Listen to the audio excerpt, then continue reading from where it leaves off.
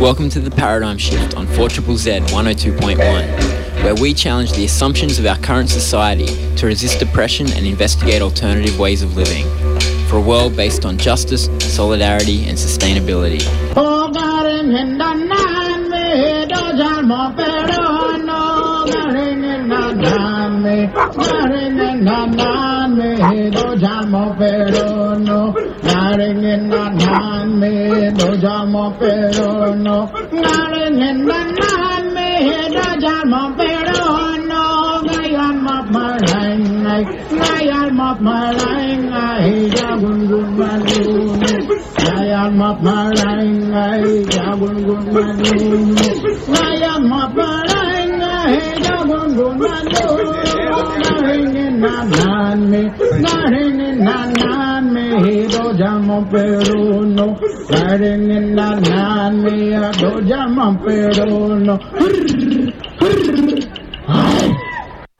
Welcome to the Paradigm Shift on 4ZZZ, and happy birthday 4ZZZ.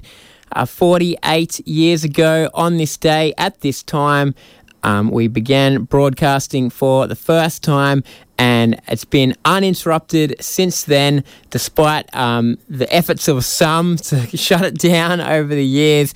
We've managed to keep going with mostly volunteer labour and support from listeners like yourselves. Thanks very much to everybody who's volunteered their time over the years, which has been an incredible effort. And thanks very much to everybody who's listening to it, who subscribes to help keep it on air.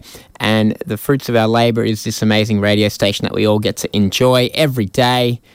My name's Andy. This show's The Paradigm Shift, and we're broadcasting on Jagger and Turrbal country, and I'm very glad to be here. And it is a birthday today, but on The Paradigm Shift we are going to be doing somewhat of a funeral show.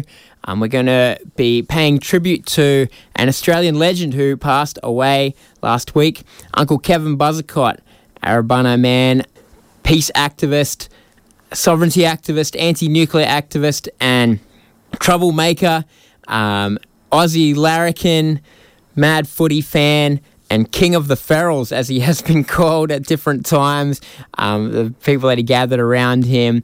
He is somebody who's had an extraordinary influence on activism in this country in the last 20 to 30 years, but I think a lot of the mainstream media just don't know. There hasn't been much coverage of his death, and so on the Paradigm Shift today, I've done my best to put together a tribute to Uncle Kev that does justice to everything that he did in his extraordinary life. He was a father and a grandfather as well, but we're going to talk more about his public life as an activist and an elder for activist movements in Australia. And so we're going to hear from Lidia Thorpe, her uncle Robbie Thorpe is a long-time activist, Bilbo Taylor, who did a lot of anti-nuke stuff with Uncle Kev, Izzy Brown, who did a lot of solidarity things with Uncle Kev, trips to West Papua, as well as a lot of partying and hanging out with him, and Len Lindon, his lawyer, who worked with him in court cases and was impressed by Uncle Kev's ability to turn the courtroom into a theatre. And so there's plenty coming up. And so I'm going to let these people mostly tell the story of Uncle Kev and why his life was important and should be remembered. So let's start with a speech that Lidia Thorpe gave in Parliament last week. It is one of the few public tributes that we've seen in any kind of public sphere. I rise to pay tribute to a man who has a lifelong legacy of caring for country and fighting against mines that make money killing our mother. I speak of Arrabunna elder Uncle Kevin Buzzacott. Uncle Kev, you have given so much to our movement, have taught so many about our sovereignty in this country. Peace, resistance, resilience, from the frontiers of colonialism and capitalism. All love, respect and power to you. Uncle Kev has been back home on Arrabunna land over the past few months this year, responding to the old people calling to protect country, fire country, sacred Lake Eyre on Arrabunna country that's being destroyed by BHP's Olympic Dam mining operations. I'm sitting on the old place, he said a month ago. It's the most sacredest place on the earth. We're here to protect that old place and stop the sacrifice from the mining companies and developers who want to develop it. We're born with the obligation and responsibility to look after the old place, not to destroy it. We're only borrowing the place from the kids, from the future. Long-time friend Uncle Winiata writes, "What a warrior, cheeky activist, great teacher, humorous, showman, rangatira, mentor and kind man.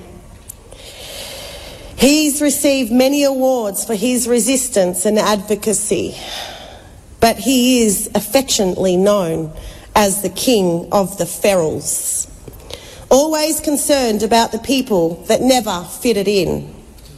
He loved and cared for them on many levels. I write this memoir to a gentle spirit whose ego is never a motivation. Likewise, the impact cheeky Uncle Kev has had on me is profound. I remember when he rocked up at BHP with an invoice for $1 trillion for stealing his water and his land. I remember his support at the Djapurrung Protection Embassy of my people, standing for sacred birthing trees. He said at one point, "We need to make more of a noise, Lidia. Let's move the tents and cars onto the highway." I said, "Oh, I don't know, Unc. It sounds a little bit dangerous." But he's a fighter, and he's been fighting for this country and our water and our land. And now we can all learn from him forever. "I know the country will win this argument," he says. "It might take a while, but I know it's gonna win. These hills and mountains and the lake, they've been here since before these bastards ever came along, and reminding us he is a part of country. We're going to still be here when they're dead and gone." Uncle said very recently, "I haven't been around for 77 years for nothing. I've had an incredible journey, the greatest ever, and you all helped me make it that. I can't say enough. Keep that old fire burning in the belly and don't stop until we've won. We promise to do that. We'll keep the fire burning and see you in the dream time. It's activists like this and elders like this that you won't see getting any Australia Day, a medal or any kind of acknowledgement from the colonial state that we're in today. They're the activists that get brushed aside and made out to be troublemakers and the bad people. They're usually the people that your police force run around trying to find to quickly lock up and get out the way. So, Uncle Kev, thank you for your resilience, your activism, your leadership, and for never giving up or giving in to our sovereignty in this country. And Uncle Kev, you're going to be with us forever. Thank you. That is Lidia Thorpe giving a speech in the Senate last week. Let's hear from Lydia's uncle, Robbie Thorpe. Now, I spoke to him about the significance of Uncle Kevin Buzzacott on Aboriginal activism in this country. My name's Robbie Thorpe, part of the Kulin Nation and the Gunai-Kurnai Nation, the Eagle and the Pelican. And today we're doing a tribute to the life of Kevin Buzzacott. You did a lot of stuff over the years with Uncle Kev, but can we start at the beginning of how you first met him? I think it was at Federation of Land Councils met him. I think it's the first time I met with Uncle Kev. We sort of gravitated together because I could see where he was coming from. It was similar to where I was coming from, and it wasn't being heard. But then we further on we was involved with cases against the Commonwealth and the Crown and the mining companies, also the Tent Embassy. Yeah, Uncle Kev was a big influence on the Tent Embassy for a long time. What significance do you think he had in forming that place as a centre for Aboriginal activism? Well, the fire is the obvious answer to that. He did that ceremony around the sacred fire law, he told us, and he done a proper ceremony. He carried ashes from Central Australia, everything, and it's sort of like he put, not a symbol, he actually put our law into the ground there. It's a law that relates to all the Aboriginal people across this continent. He sort of made that real for everyone. That's why it's still burning, and that's why it's like this. It's taken over as the centrepiece of that place now. I think it gave it life, and it gave it a boost, and symbolised the power of our law.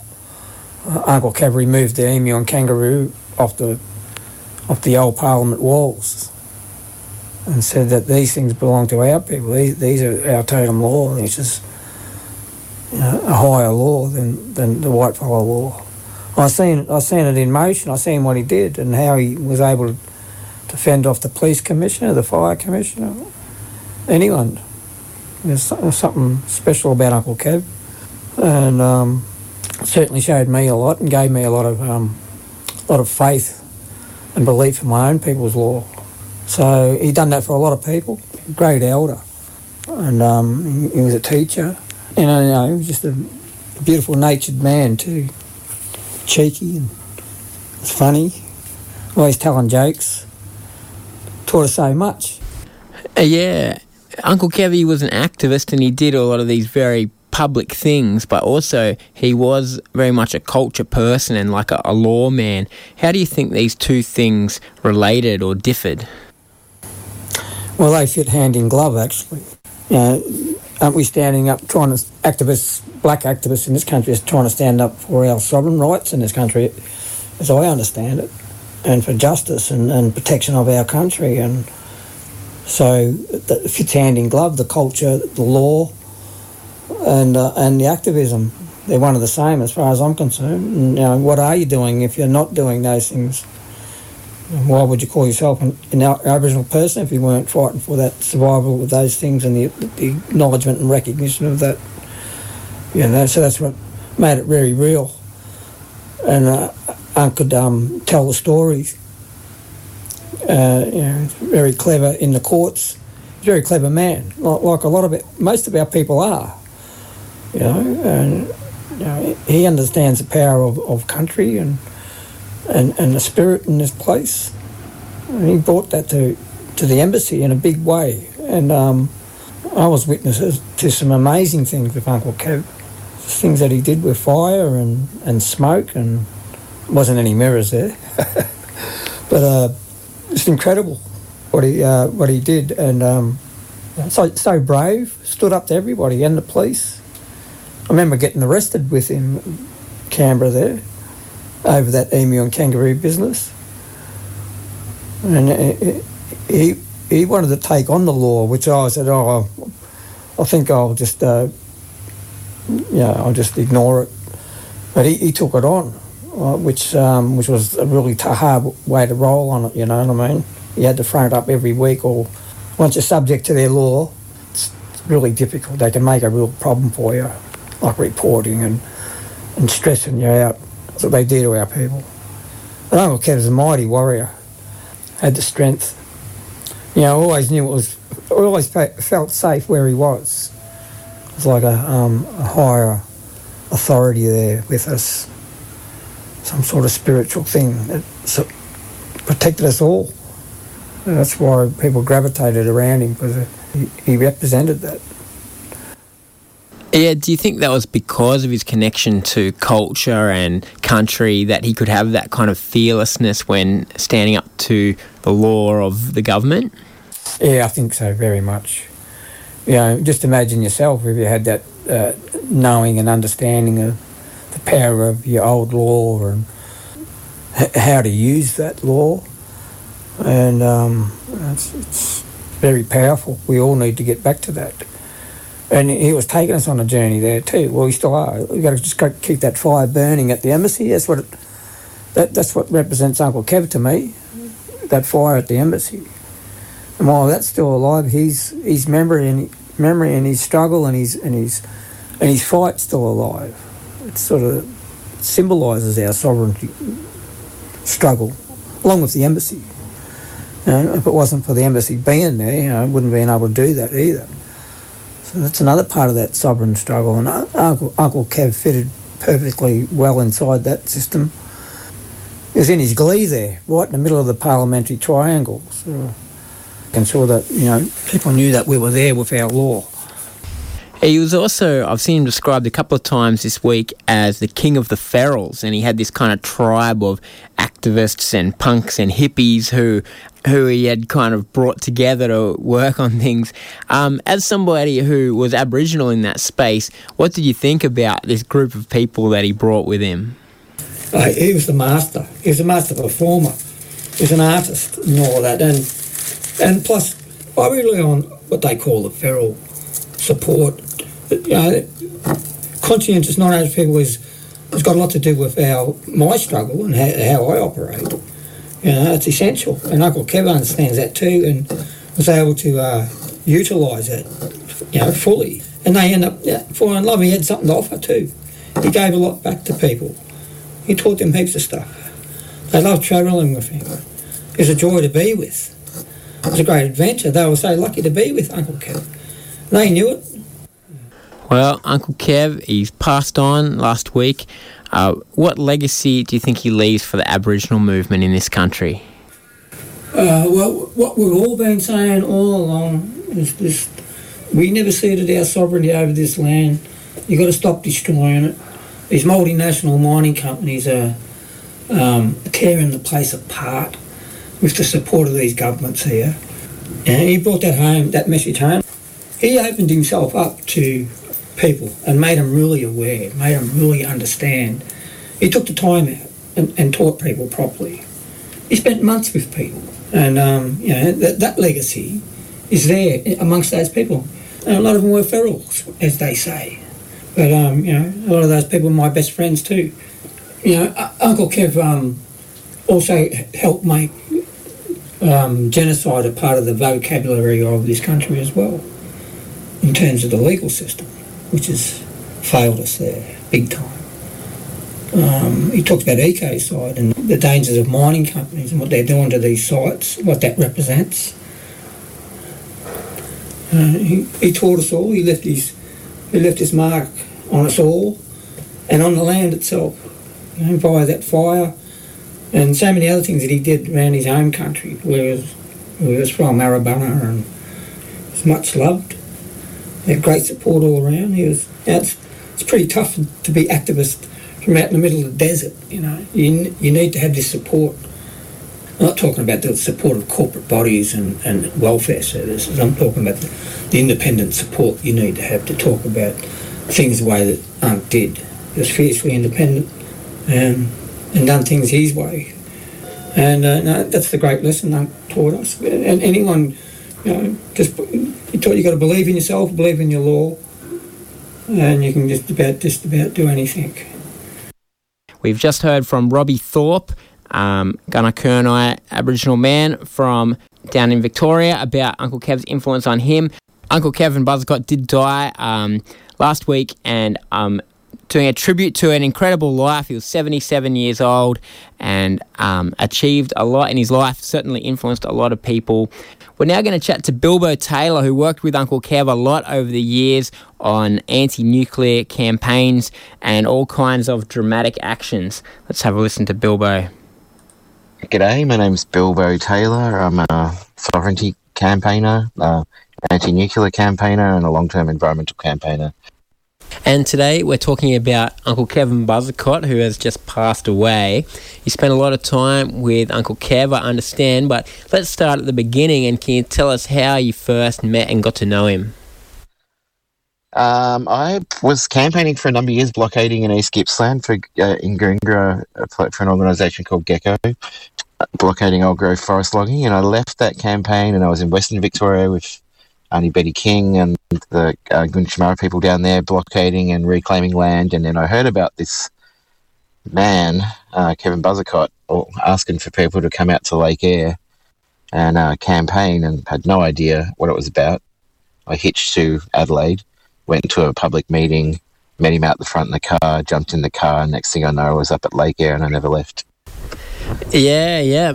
So the Lake Eyre gathering, in part, it was about water being drained out of the Lake Eyre basin by the Olympic Dam uranium mine that was on Uncle Kevin's Arrabunna country.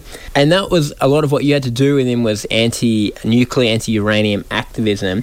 Can you tell us a bit about what Uncle Kev's resistance to the Olympic Dam mine looked like over the years? Well, it went longer. Coming up is our 25th anniversary of the Keepers of Lake Eyre Camp, Arrabunna Going Home Camp, and the shores of Lake Eyre South. That was the camp that he set up. For a number of years, we camped there. We closed the Borefield Road, the Oodnadatta track. We blockaded it. Tourists couldn't get through. We were actively dismantling their infrastructure, shutting down their water bores, occupying the mine site at Roxby Downs, which is one of the largest mines in the world, let alone uranium mines. One day, just for example, myself, his long-term partner Margaret, and Kevin just drove through the front gates and occupied the mine, and they shut the mine down, and the rest of the mob were out the front gates blockading it. So we did lots of direct action, just directly on what was Western Mining Corporation at the time. It's now BHP, just shutting down their water sources to stop them sucking that beautiful desert country dry. I mean, I can go on forever about the significance of water in that area, but it's artesian water, artesian basin water. It's 2 million years old by the time it comes up in the desert there. It supplies all the water for every plant and animal in that region, on which this mine uses 52 million litres of water a day from that artesian basin, is killing. That was the campaign in a nutshell. It was an Aboriginal sovereignty campaign first and foremost, but we were water protectors, and that's what we really had to do. Yeah, the Mound Springs there near Lake Eyre were a very significant place for Arrabunna people and for Uncle Kev as well in doing resistance to the Olympic Dam mine. Yeah, I mean, I can't explain the significance of these Mound Springs, but not just the Mound Springs. There's Wadmakadaibu, which is Snake's Head Spring, which is a big mountain spring complex. It's the most famous in the area. But there's literally hundreds of other springs, little springs that are just under rocks that for warriors to drink from, and old woman's springs, and all of these springs are unique, and they hold unique plants and animals that and also supply the water for emus, dingoes, bungaras, everything, all the plants and animals. When that area floods, all of these springs meet up in this orgy of life. When Lake Eyre floods, and it all flows together, intermingles, and replenishes the desert. As soon as you start losing those springs, you lose all of the life. And that mine is taking away all of that precious life in the area. I mean, just in the years I lived there, I saw 6 springs stop flowing. So it's a very devastating thing culturally for Arrabunna people, and a devastating thing environmentally for the entire desert ecosystem. Now, as well as resisting the mine on his own country, Kev was for a long time president of ANFA, for Nuclear Free Australia. Can you tell me a bit about his influence more broadly on anti-uranium, anti-nuclear movement in Australia? It's not just in Australia, it's globally. He's a globally significant campaigner, but his influence within Australia, I think, through ANFA, which is a organisation that is, as an anti-nuclear movement, is based in Aboriginal sovereignty. That's the basis of ANFA.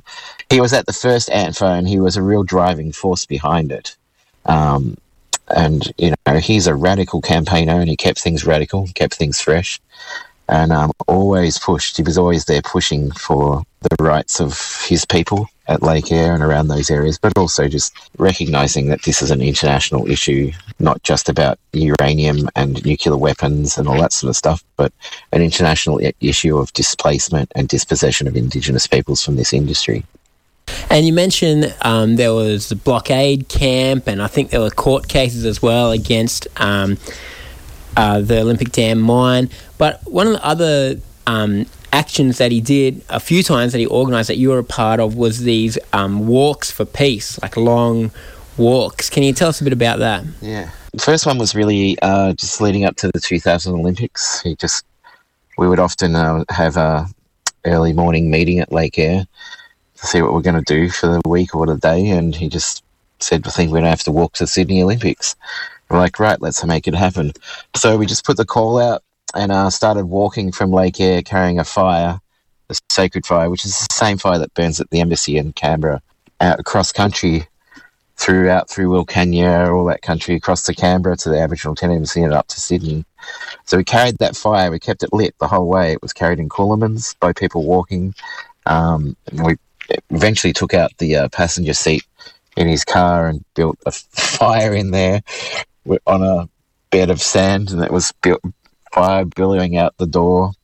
But anyway, we walked all that way through there to Sydney and occupied Kurnell National Park for a number of weeks, had a big fire there, and the whole thing was around finding the foot where the first white person set foot in this country. It was going to trap that foot, the energy of that foot, Captain Cook's foot, on the shores of Kurnell.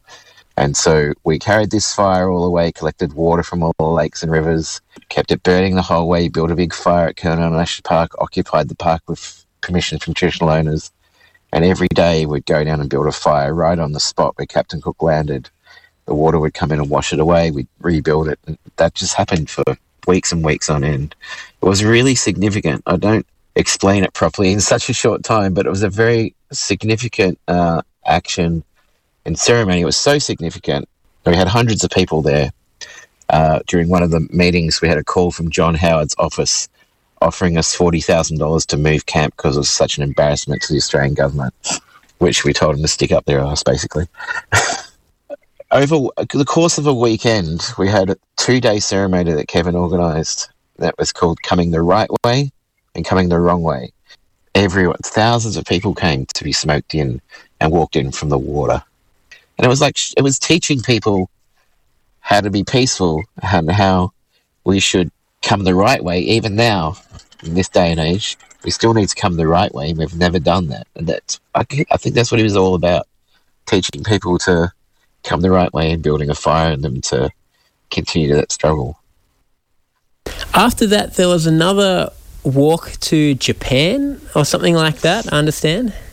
Yeah. I was one of the organisers for that walk, a few others. It was called the International Peace Pilgrimage. Tomorrow is the 25th anniversary of that walk. We set off on the 8th of December from the gates of Roxby Downs, sung off by the Kupiti Kungajuda, who were the senior women's council from Kupiti who were fighting the nuclear waste dump, and Uncle Kevin, and we walked off from there through to the Aboriginal tent embassy in Canberra via Melbourne and Adelaide. We flew to Japan. We walked from the north of Japan all the way down through all these nuclear facilities to Hiroshima and Nagasaki. It's Uncle Speedy McGuinness from the Northern Territory, whose lands include Rum Jungle uranium mine, one of Australia's worst environmental disasters, walked most of the way through Japan with us. But it was kind of important because that same fire that we carried to the Olympics, that same fire that Uncle Kevin built at the Aboriginal tent embassy, we carried that the entire way with us through Australia and through Japan and never let it go out. We also carried the Hiroshima Peace Flame, which was lit by a 15-year-old Japanese boy from the burning embers of the Hiroshima bomb and has never gone out itself as a big monument in the town where he was living. It was only the second time that he'd allowed that flame to leave Japan. So we carried these two flames across Australia, through Japan, met up with Kevin at the end in Hiroshima and Nagasaki. And then we combined those flames with a big ceremony that Uncle Kevin and Uncle Speedy did on this hill overlooking Nagasaki and did this massive smoking ceremony up there and then buried those flames in the ground there. So it was a hugely important event in Japan and Australia. How did you get the embers of the Lake Eyre flame on the plane and everything to Japan? Well, we carried them in these 2 hurricane lamps along the walk, and we had these kerosene pocket warmers. They're kind of like giant big Zippos, right? So they burn inside and they don't emit any flame, so to speak. They just burn away inside in the pocket warmers, and we smuggled them on the plane. You wouldn't get away with it now. We also sent those 2 flames, we smuggled them onto a coal ship, ironically, out of Newcastle, a Japanese coal ship, and the captain agreed to carry the flames back to Japan for us on a coal ship. So once we got off the plane and got through customs in Japan, we had these like smuggled pocket warmers. You just sort of blow into them with a straw and this flame reignites, and we were able to keep the fire going that way. But we had a backup plan, and that was the 2 flames on the coal ship, which we picked up in Tokyo. You would not get away with it today. Yeah. I feel like that story is really great, though, in illustrating Uncle Kev, that in one way there's just this ridiculous grand vision of this walk through the desert and across the ocean and whatever with this flame that he somehow managed to convince all these people to do, you know, these really grand plans. But also there's this real belief in the value of symbols and ritual, and I guess the Olympic one is comparing it to the Olympic torch or something, this sort of symbol that's kind of pointless but people make a big deal of. But Uncle Kev always had these things about symbols and the importance of them, didn't he? Yes, he did ceremony all the time and included people in that ceremony. It was an integral part of campaigning. Even when we were blockading uranium mines and stuff, we always had that fire with us. There was always a fire with us, a symbol, and it's a part of theatre. You know, he would always say you got to have that theatre. You got to bring people along with the theatre. I'm not being flippant in saying this, but the fire was as much theatre as anything else. But importantly, it was a very serious ceremony, and it would always accompany him. And he built that fire in everyone. He built it in me. He built it on so many thousands of people. He trained us with that fire, and that's the thing that burns inside us to keep us going, and that we need to nurture, especially now. But look, I'll just talk about something else. The day that he took the kangaroo and emu, the coat of arms off at Parliament House. Peak theatre, right? He calls me and Euroka Gilbert over in the morning. Euroka's the son of Kevin Gilbert, the very famous Aboriginal activist. He said, I need a stepladder and a crowbar. I knew what he was going to do because we'd been talking about it for months. His old people had told him to do this for 30 years ago, but that was the right time to do it. He just woke up and this is the moment to do it. Walks over, crowbars off the coat of arms, crowbars off another coat of arms. Pretty soon we're surrounded by cops. The old Parliament House is surrounded by riot cops. And he's just in the moment, walking up and down with his stick and the ladder, laying down the law to these riot cops. Just went on for days and days. This theatre around this action was so grand and so important. We're having the head of Qantas at the time ringing up, offering money so that we wouldn't take a intellectual property right act out against Qantas for using the kangaroo as their symbol. But for him, it was a very serious thing. These animals are not just symbols; they're his relatives. To have those kangaroo and emu up on the coat of arms is insulting, to say the least. Now, it was a very serious thing for him to do that. I said he'd waited 30 years to do that, to bring those family members back. And, the government's never gotten those coat of arms back. I don't know where they are, but they're never getting them back. So he was rescuing his family members and taking that power away from the Commonwealth in doing so, but also using this grand theatrics to do it and creating this immutable story. It was quite an amazing experience to be a part of. Uncle Kev has passed on now, gone to be with his ancestors. What legacy do you think that he leaves? Sure. I mean, that's unquantifiable, I guess. He is a huge figure in Aboriginal activism in Australia. in sovereignty campaigning, in land rights campaigning. He's a huge figure internationally as a peace activist, as also a Indigenous sovereignty activist globally, and personally for many of us, his family. So I don't know. All I know is he built a fire in me. He raised up generations of sovereignty campaigners.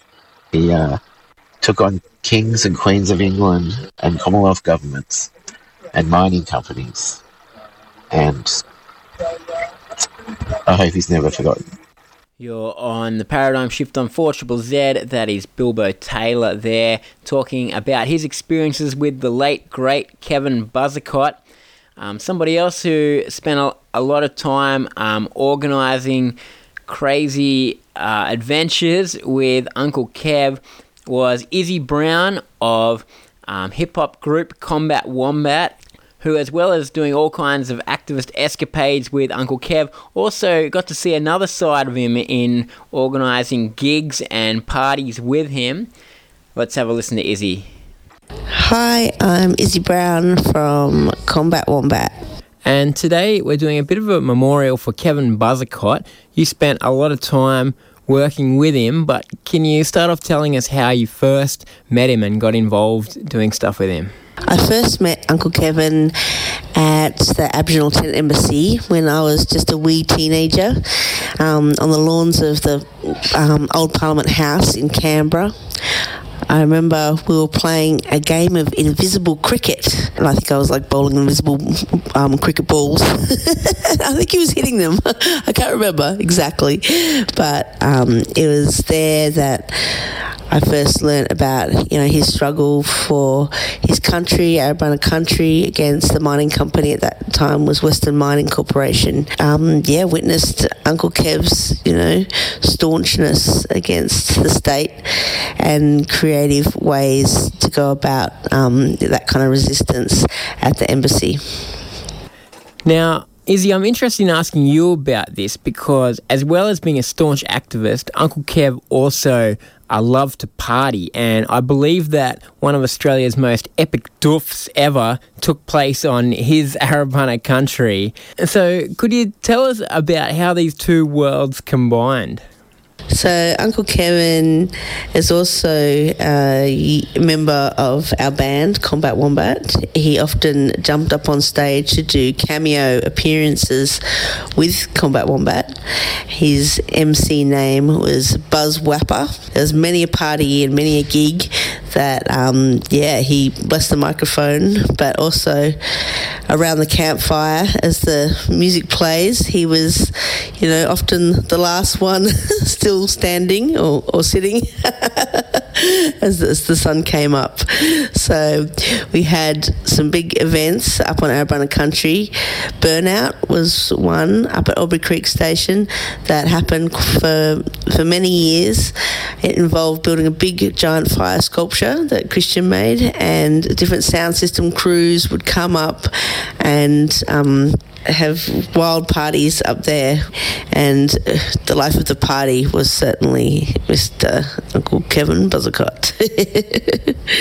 We also had the Earth Dream convoy in 2000, which involved crews from Europe and America and the UK bringing their sound systems over and bringing them out to Arrabunna country up at Lake Eyre, where we also had massive parties. And that was the thing about Uncle Kev. He was just wanted to see people coming together and enjoying themselves, and he certainly enjoyed himself too, with the occasional rendition of a bit of Creedence Clearwater in between the techno and the hip-hop. Yeah, I think that's one of the notable things about him too, is that he loved that kind of feral activist subculture and was a kind of a link for many people in that scene to, the Aboriginal activism and the anti-nuclear movement. Absolutely. I think it was, his big open heart that accepted. He didn't care if you were, a punk or a feral or a hippie or whatever it was. His heart was open and welcoming to anyone that was, prepared to care for the land and look after the land. And he created like spaces that were so welcoming and so kind of educational, I guess, for people of all walks of life. I guess he made us feel like family, which is something that doesn't happen every day and really special. Yeah, all the forest ferals had their time in the deserts that really kind of educated all of us on, I guess, land, justice, and truth to power. Yeah, I think that's an important thing to highlight too. I went out to Uncle Kev's country a couple of times at events that you helped organise, like the Lizard's Revenge, and being there in the desert, it takes that kind of uranium mining from this theoretical thing to this really tangible thing of this fragile country. Is that something that was important to Uncle Kev, getting people on country? It sure is. For him, bringing people back to the land and helping people experience that connection to land enabled people to know what they were fighting for, to have that connection with the country. You want to stand up for it, you want to protect it, and by making people feel welcome there and inviting them there and having that connection with that place, it creates like a whole movement almost that will then stand up for country in the future. And I think that was definitely part of his vision. Now, another big project that you were involved in with Uncle Kev was the flotilla to West Papua, which is a long way from the desert, but I understand that Uncle Kev was very keen on bringing together these two Indigenous cultures that are fighting against extractive colonialism.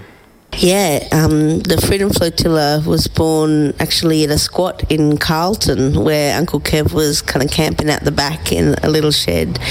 And it was there he connected with Jacob Brombiak and some of the West Papuans that were in contact with the 43 West Papuan refugees that were coming by canoe to Australia.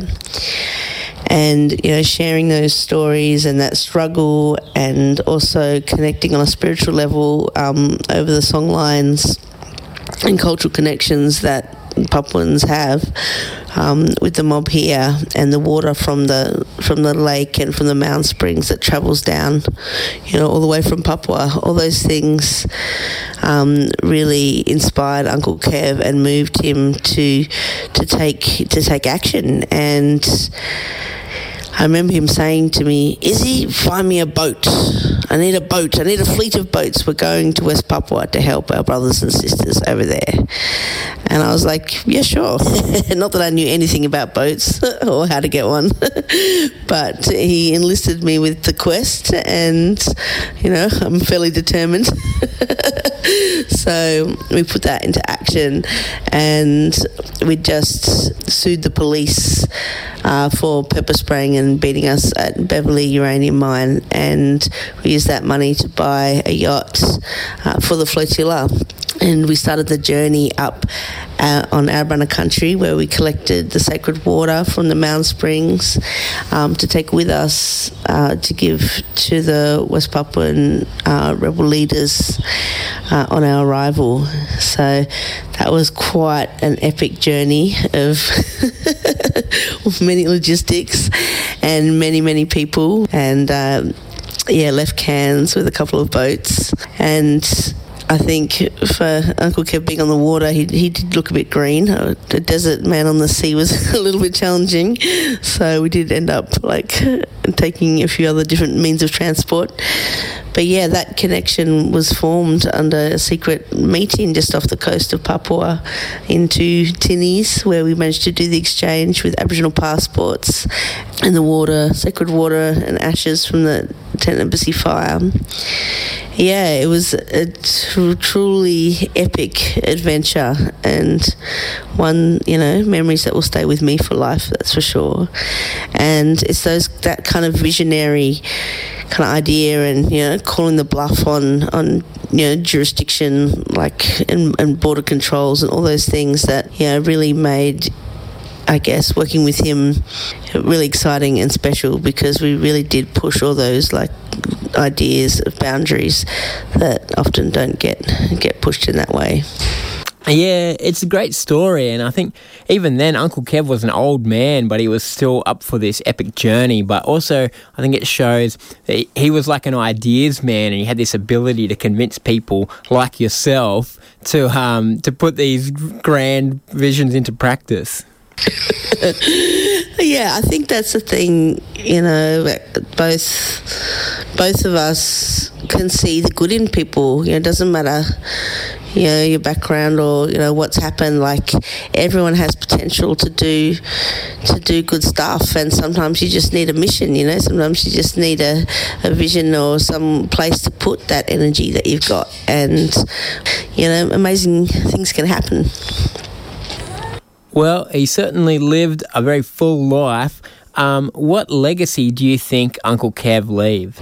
Uncle Kevin has left a massive legacy that involves standing up and fighting for country and opening the doors and accepting people for who they are, and using that energy and those ideas to, question, the powers that be, the call of no jurisdiction, thinking outside the box, not being scared of authority, and actually just disregarding it in a way to do what you have to do. Certainly things that, I've learnt from him, and many, many others have. And I think he touched so many people and inspired so many people that, the legacy that he's left behind is a huge one. And everybody I've spoken to really wants to continue to take action on those things, like uranium mining and land rights and water theft. And I think his visions and dreams will continue on. He's definitely, for me, a big and massive inspiration in my life, and shaped my life to be what it is. And I certainly don't regret any of the wild adventures and epic logistical palavers that we went on, even though some of them weren't easy. But love his style. Revolutionary, but gangster, with the biggest heart in the world. That is Izzy Brown there on the Paradigm Shift, talking about her experiences causing mischief with Uncle Kev, whether on the dance floor or blockading uranium mines or sailing to West Papua. He certainly managed to keep her busy. Now, Uncle Kev, we have heard earlier in the show from Robbie Thorpe that he was a lawman in the traditional Aboriginal sense of understanding culture and sharing it with people, but he was also a bit of a lawman in the Western sense, in that he spent a lot of time in court with different court cases. Some of them were him taking the government or mining companies to court, and sometimes it was the other way around, such as the notable moment when he reclaimed the coat of arms off the old Parliament House. To get a picture of this side of Uncle Kev, I thought I would speak to his lawyer, Len Lindon, and so this is what Len has to say. Hi, my name is Len Lindon. I live in Melbourne in Australia, and I used to be a barrister, human rights barrister, and that's how I met the great Kevin Buzzacott. Yeah, we are talking about Kevin Buzzacott today, and we'll talk about your involvement with him in a legal capacity. But yeah, do you want to start off with just saying how you first came into contact with him and worked with him?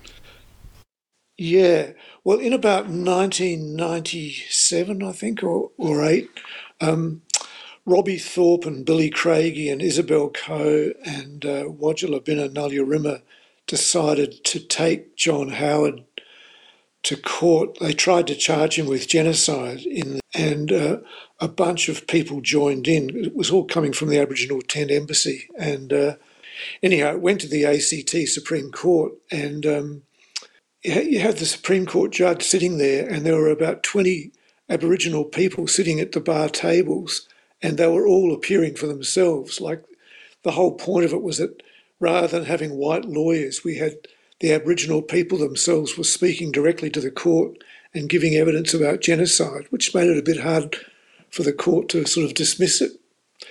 Anyhow, Kevin was, I think I met him at the fire at the Tent Embassy first.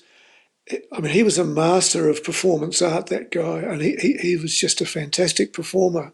He was also like a great lawman and a fantastically funny person, great country and western singer. A lot of different personalities wrapped up in Kevin Buzzacott. Yeah, and you went on to have more involvement with him in one of the actions which he should go down in history for, although I'm not sure it's as well known as it should be, but when he took the coat of arms off the old Parliament House. What happened is, allegedly, he removed a coat of arms from in front of old Parliament House, and the coat of arms had the kangaroo and the emu on it.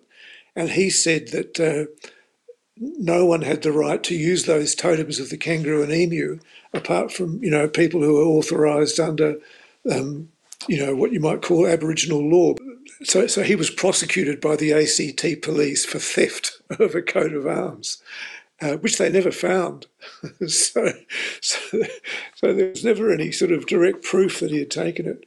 But what happened was the case just dragged on for ages, because every time it came up, we had a different pre-trial motion. It went to the Supreme Court about, the fact that the ACT had no jurisdiction over Aboriginal people, and that the judge was biased because he was complicit in committing genocide by, asserting jurisdiction over Aboriginal people. So this sort of dragged on for about 18 months before it finally got to court. And so they started calling witnesses, and they called the policeman at the time. And of course, we asked the policeman, where he got his jurisdiction from, and he had no idea really. The judge turned out to be the same judge that had heard this case about John Howard and the 10-point plan, and so he was very sympathetic, and he had actually come down to the Tent Embassy on a view in the previous case. So when the jury finally, of course, retired for their verdict and came back and convicted Kevin of theft, the judge said, there's no penalty involved. You've already spent a lot of time arguing this case, so we'll just put you on a good behaviour bond or something like that. So this huge trial that went for days and it dragged on for years really was just all about, a good behaviour bond when it came down to it. Also, we subpoenaed all these different politicians and also the embassies, because anyhow, I mean, it's really hard to capture just talking about it, what it was like being in a courtroom with Kevin, because he had such authority. I mean, when he spoke to the judges, it's just phenomenal. I mean, he just had incredible power of his personality that you just had to listen to what he was saying. And in fact, we did another case in South Australia where we charged the head of the mining company and with genocide in relation to Lake Eyre and the mining of Lake Eyre and Western Mining Corporation. And so he was once again in court talking directly to the judge. Fantastic. But I think, we asked him in the most recent case a couple of months ago if he wanted to come in on it, and he said he just had no confidence at all in the courts. Just he thought they would just never, even if they pretended to listen, they would never give justice, and that's certainly true in Australia. Well, what legacy do you think Kevin Buzzacott leaves? Yeah, well, first of all, Kevin hasn't died. I mean, he just lives on in anyone that knew him, and I think his reputation will just grow and grow and grow as the years go past. But there are so many people, white people and Aboriginal people, that knew him and met him, that have been affected by knowing him, and his strength and his commitment and his fantastic humour and his lightness of spirit. Anyone that was fortunate enough to come into contact with that man was pretty lucky, and I'm sure it will live on in their spirit forever. That is Len Lindon there, giving one last tribute to Uncle Kevin Buzzacott. And I could have played more. A lot of people had their lives impacted one way or another by Uncle Kev, and it's been a great honour actually collecting some of these stories to share with the world and hopefully document them for the future as well. I couldn't believe the lack of coverage of Uncle Kev's death last week in the mainstream media for somebody who has had such an impact on the world. But ultimately, death in any way is a great reflection tool on our own mortality, and it's a reminder that the best impact you can have is not always being the most famous person or the richest or the most successful by some arbitrary measure, but actually your life will live on in the people that you impacted, both those around you and those who get to live in the world that you helped create. And Uncle Kev will certainly live on in both those ways. So RIP to Uncle Kev. We'll miss you here in this country, in the world of activism, but we're better off for you having been around for your 77 years. And that's all for another episode of The Paradigm Shift. I'll see you next week.